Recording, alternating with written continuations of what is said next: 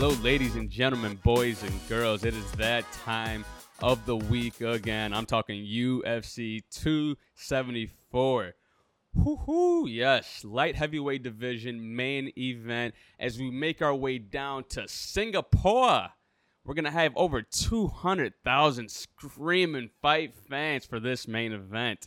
And it is Jiri Prochazka trying to take that title away from Glover Teixeira at the ripe old age of 43. He is trying to get it done again. One of the oldest UFC champions. If you would have told me that I could be the best fighter on planet Earth at the age of 43, I would have called you a straight liar to your face, because that is what's going on, and you just have to give all the respect for the Brazilian native and Glover Teixeira, the protege of the Chuck Liddell, the Iceman. You might have heard of him, and he is looking to defend his title, and it's going to be a rough one. It's going to be a rough one.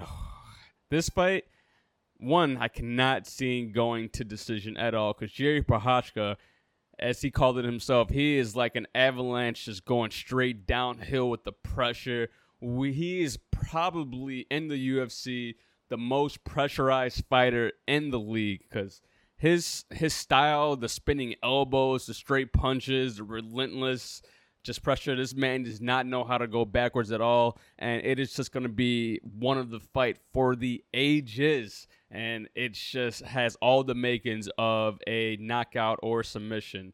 Knockout definitely coming from Jiri Prochazka, and the submission, you got to give it to Glover Teixeira, the BJJ expert who took the title from Jan Blachowicz, and Mr. Polish Power himself. He'll be back though, don't you worry.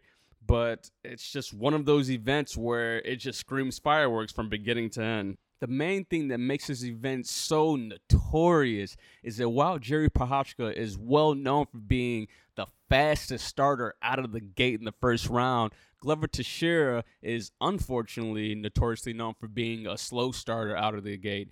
He usually doesn't have the best pressure.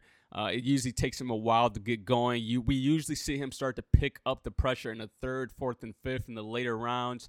So I kind of predict that Glover Teixeira's game plan is going to be kind of to weather that early storm. He doesn't want to meet that pressure with his own pressure and then possibly gas out, or the most worst case scenario, get knocked out in those earlier rounds. But I don't know if he can do it. We've seen Glover Teixeira get knocked out in the first round before against Anthony Rumble Johnson. Remember him, one of the best knockout artists in the league.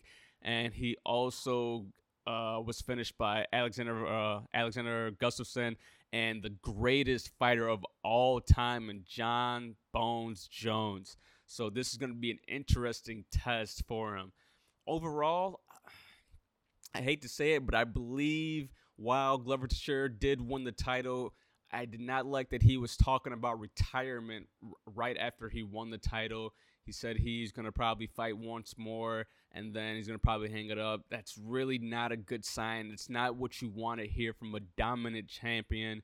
And Jiri Prochazka has been showing that he is straight hungry from the Czech Republic.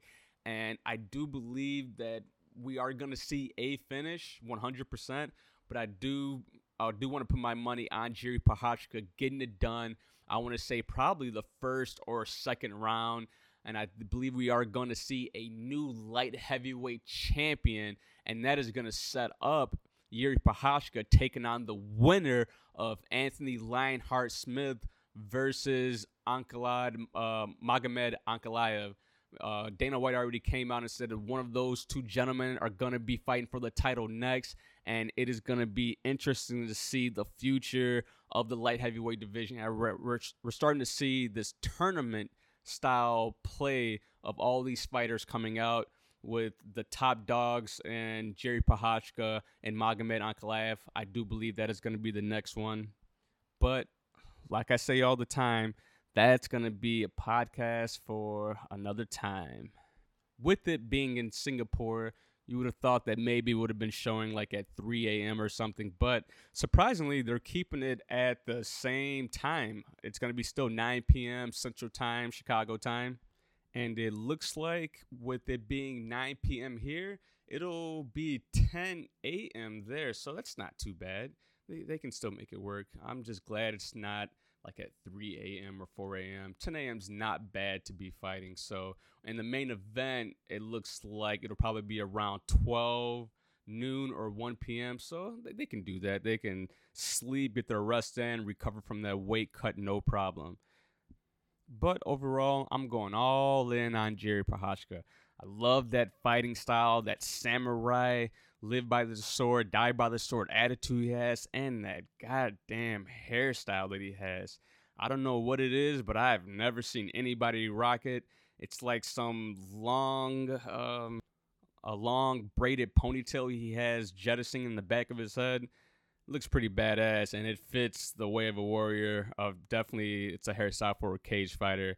Just looks just deadly, and it makes it's just really intense. You know, when you fight somebody with a hairstyle like that, it makes you believe that the other guy knows something that you don't know. Oh, and before I forget, the YouTube channel will be up officially in August. So just keep waiting on that. It's gonna be coming. It's gonna be just a little bit more promotional wise, half comedy, half MMA. So make sure you guys tune in for that, and I'll catch you guys next time. Peace.